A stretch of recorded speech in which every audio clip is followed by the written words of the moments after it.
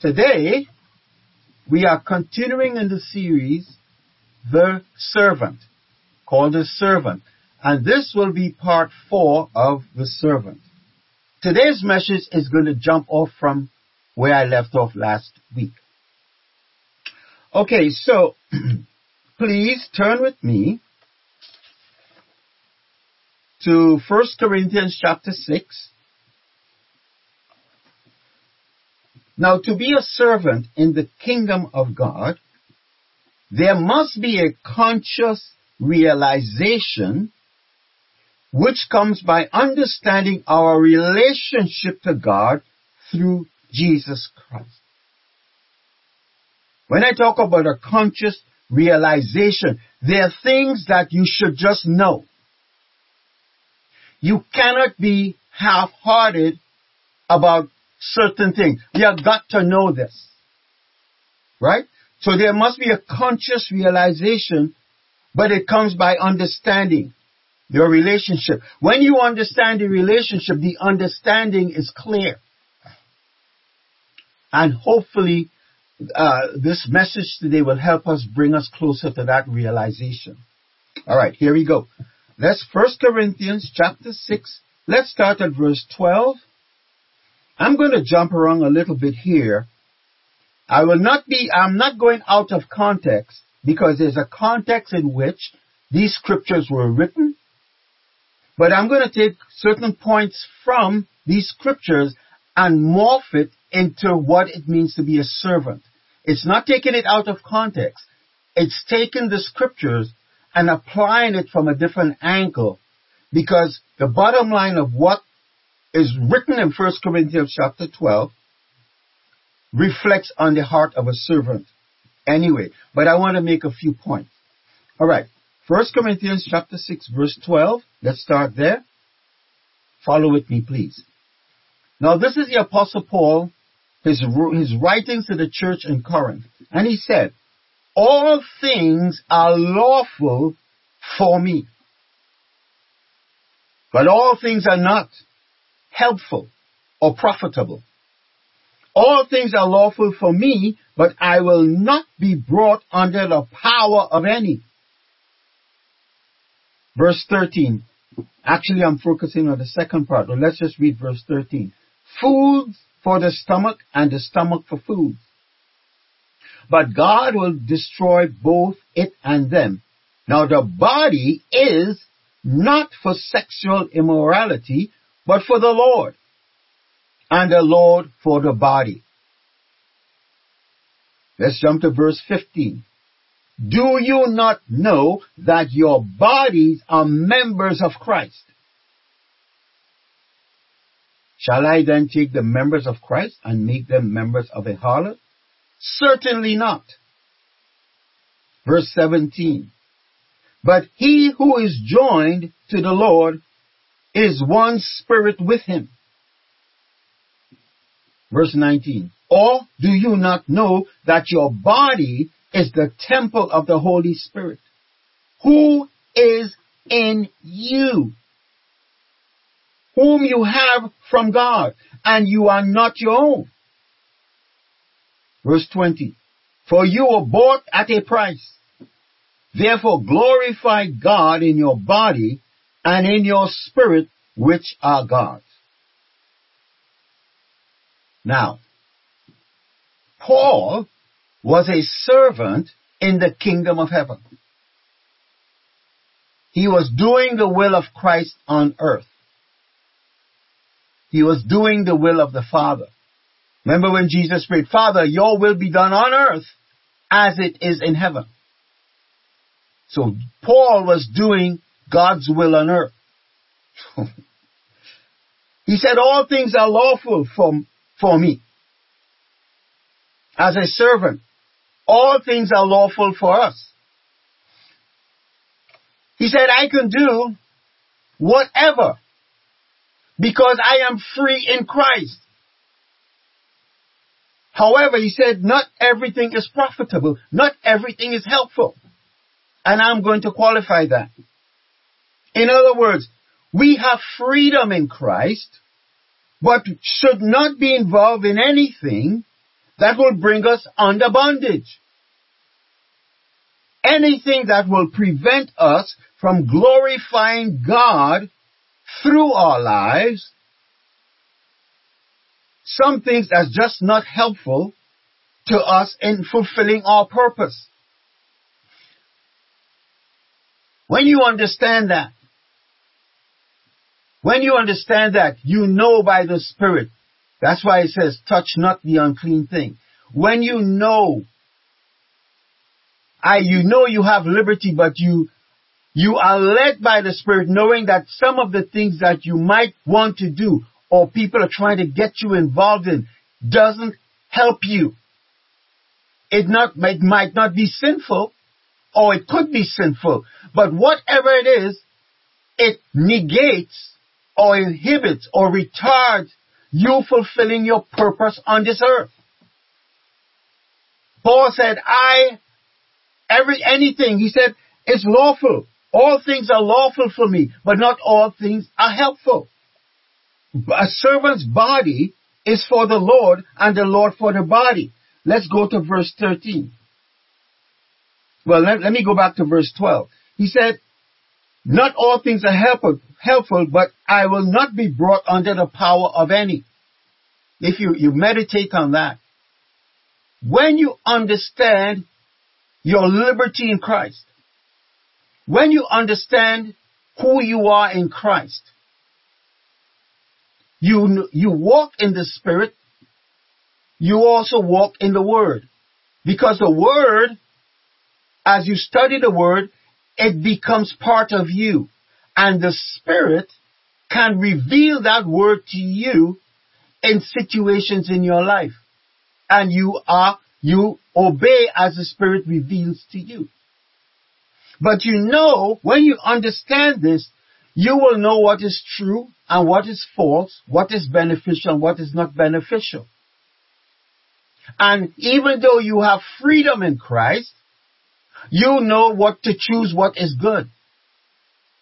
Because you know the other thing is not helpful. It's not going to benefit and can bring you under bondage.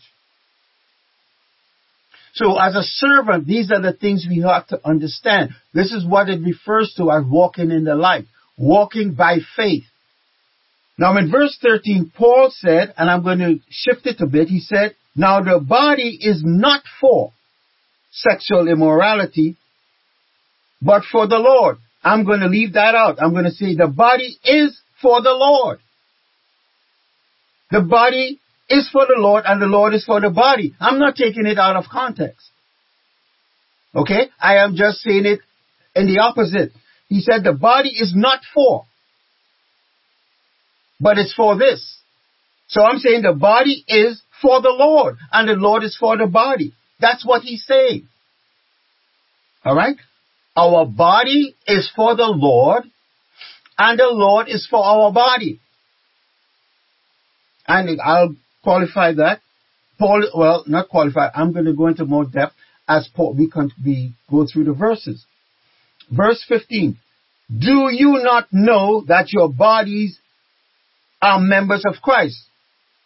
Or don't you know that your body is a member of Christ? Our body, our physical body,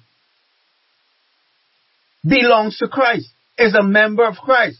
When we talk about the body of Christ, and I said we are the body of Christ, the called out ones are a people. And they are members of the body. Why? The body is a collective being, a collective organism for a habitation of God and the Spirit. That's what the body is. We are living stones. That's what the Bible refers to us as. Human beings walking this earth who comprise the body of Christ. So we are members of Christ. That's what Paul is saying here. Our body, he said here, do you know that your bodies are members of Christ? So we are all members of Christ. Verse 17, he said, who is joined to the Lord is one spirit with him. When you are a member of Christ, You're part of the body of Christ. The only way you became a member is through the Holy Spirit. And he said, if you are joined to the Lord, you're joined to the Lord in one spirit. How? Because you were born into the kingdom, you were born into him by the Spirit. So the only way you stay plugged in or part of him is by the Spirit. You understand what I'm saying? So he's saying, but he who is joined to the Lord is one spirit with him. So we are not only one spirit with him, we are one spirit with each other. We are one. Why? Because the same spirit that birthed us into Christ, each and every one, is the same spirit that's in him. And we are one with each other. It's the same spirit that has us collectively birthed in this body. Christ. Now, remember I said previously, God's will is done on earth through people. So Paul is saying here, the body is for the Lord and the Lord for the body. And that we are members of Christ. We are one spirit. We are joined to the Lord in one spirit. And I said the only way God's will is done on earth is through people who belong to him. Like Paul. People like Paul. Like Jesus. Like the apostles from before. Those who have come and died in the Lord. And those who are still alive today. Even us on this line. We are part of this body, but God's will is only will be done through us on the earth. God's will is done on earth through us, people. Let me just rephrase that. Now, since we are saved by faith in Christ, we are in him. We are part of him. We are members of his body. We are members of Christ. And since we are joined with Christ, we are one spirit with him. He is in us and we are in him. And Paul goes on to explain it in verse 19. He says here, do you not know or don't you know that your body is the temple of the Holy Spirit who is in you? Our earthly temple is a habitation of God in the Spirit. God is in us by his Spirit. That's what he said here. Do you not know that your body is the temple of the Holy Spirit who is in you, whom you have from God, and you are not your own? We didn't get it by ourselves. It was given to us by faith. When we say yes to Jesus, the Holy Spirit came in. We invited him in. And when the angel appeared to Mary and told Mary what was going to happen, nothing happened until Mary said, be it unto me according to your word. Then she invited the Holy Spirit to execute what was spoken about her. When we say yes to Jesus, we invite the Holy Spirit to come in and he starts a work in us. Then we become a habitation for God. Our body is the earthly temple that the Spirit of God resides in, not in a building, not in a church building. Wherever we go, we take that presence with us. We take the Spirit with us wherever we go. The value is not in the building. The value is in us. The earthly temple, the living stones. That's where the value is.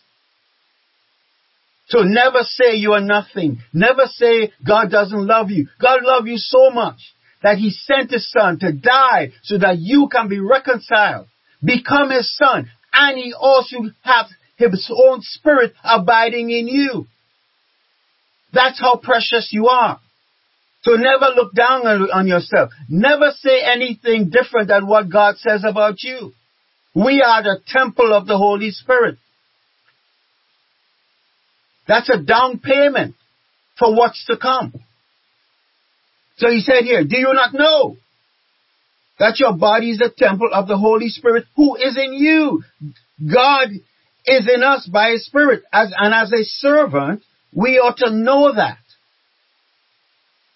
and not waver.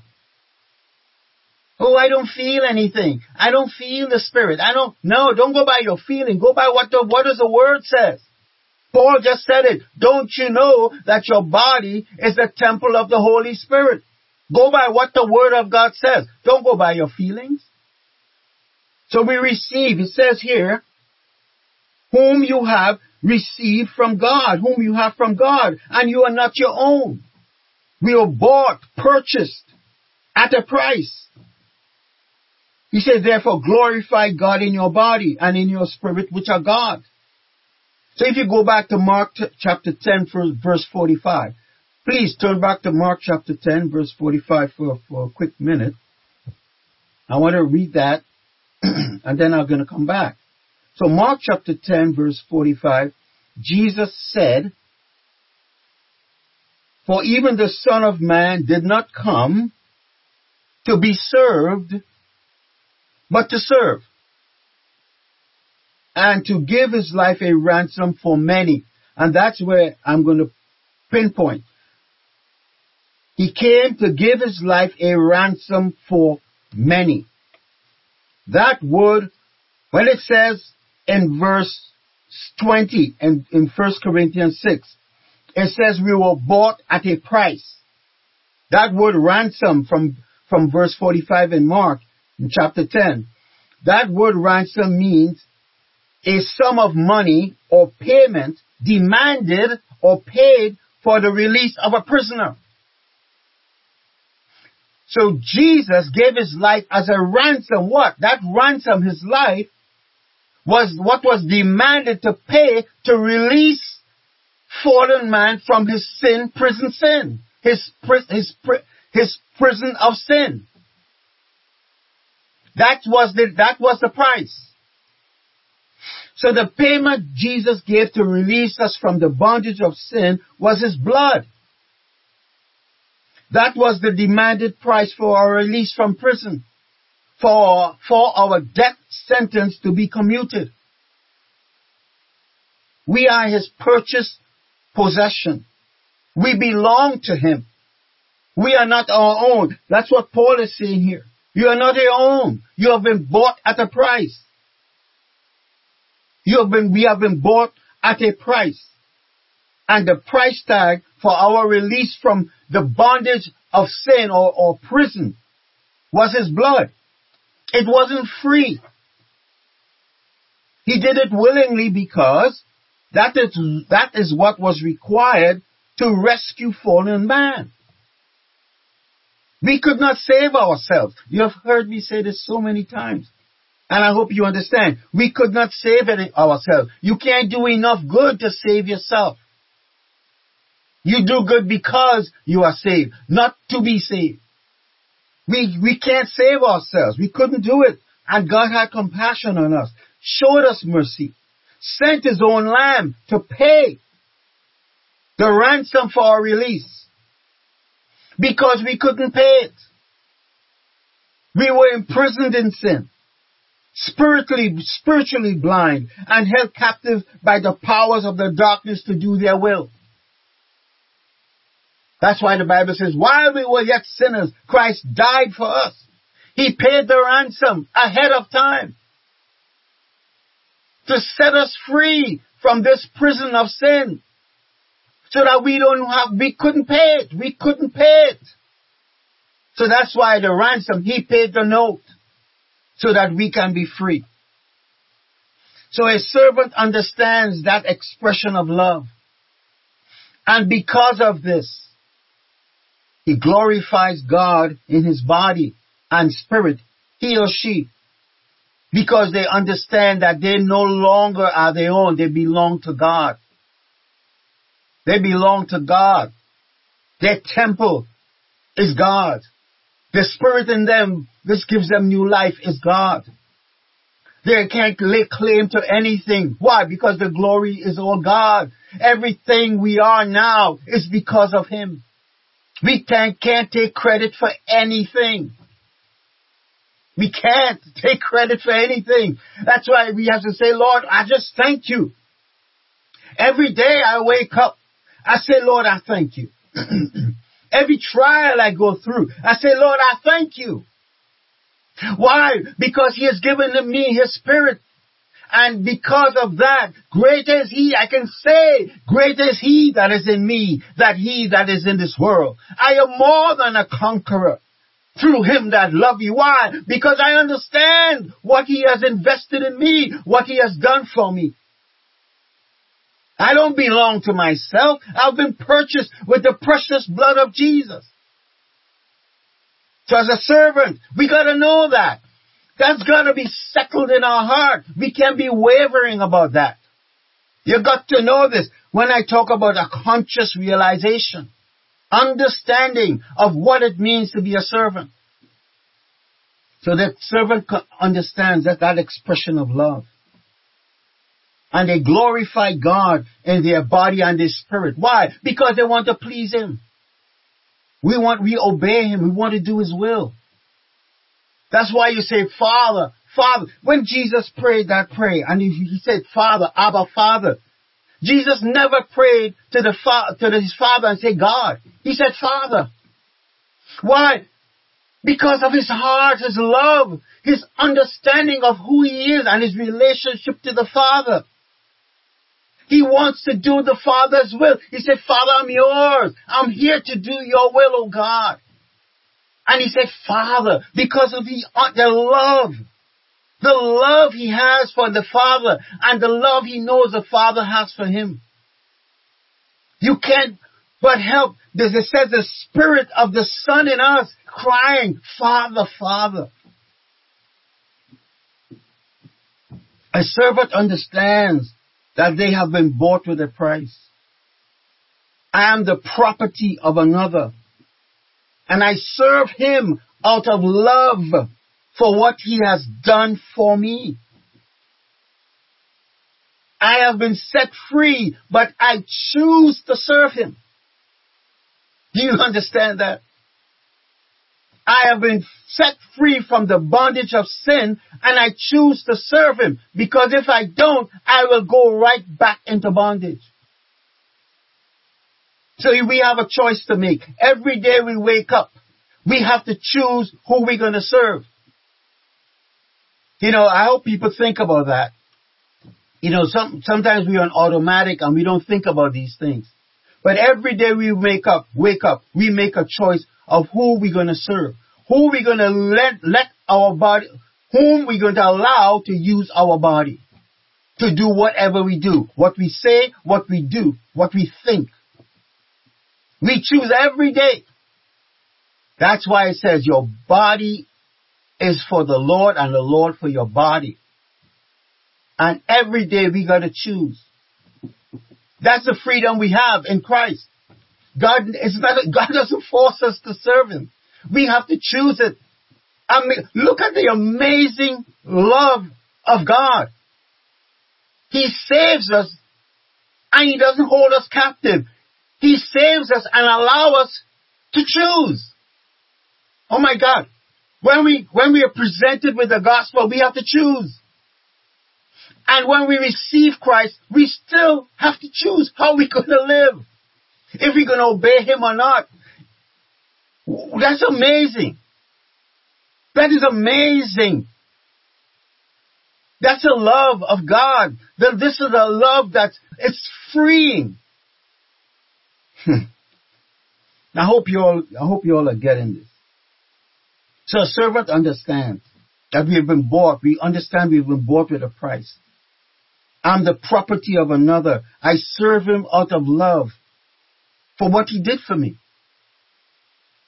And I've been set free, and I choose every day to serve him.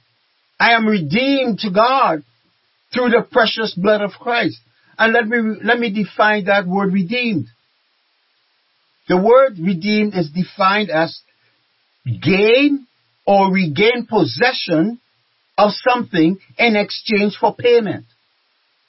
Right? Redeem. You get a coupon in the newspaper from whomever. You get coupons, if you use coupons. You take the coupon in and you redeem it for something. You give it in exchange for something. You gain something because of this coupon. Right? This redemption to God is because when we were not saved, because man has fallen from grace, separated from God in his conscience. Christ paid the ransom, the demanded price, so that we can now be brought into standing with God. Okay? That's the price. To bring us back. Remember it says regain possession, regain our standing with God. Because when Adam was created, before he fell, he walked with God. He had fellowship with God. But when he gave into sin, he lost that. So now the ransom was paid so that we can be redeemed. So that we can regain our standing with God. Regain his presence in our life. Do you understand that? And the payment was Christ, the blood of Christ. So as I said, to be in right standing with God, or I can declare, we are declared righteous in the presence of God in exchange for what Jesus did. Don't ever take it for granted. Understand. A servant understands what has been invested in them so that the will of God can be done on earth through them and devotes their life to pleasing him. You know, in Psalm 40 verse 8, the scripture states,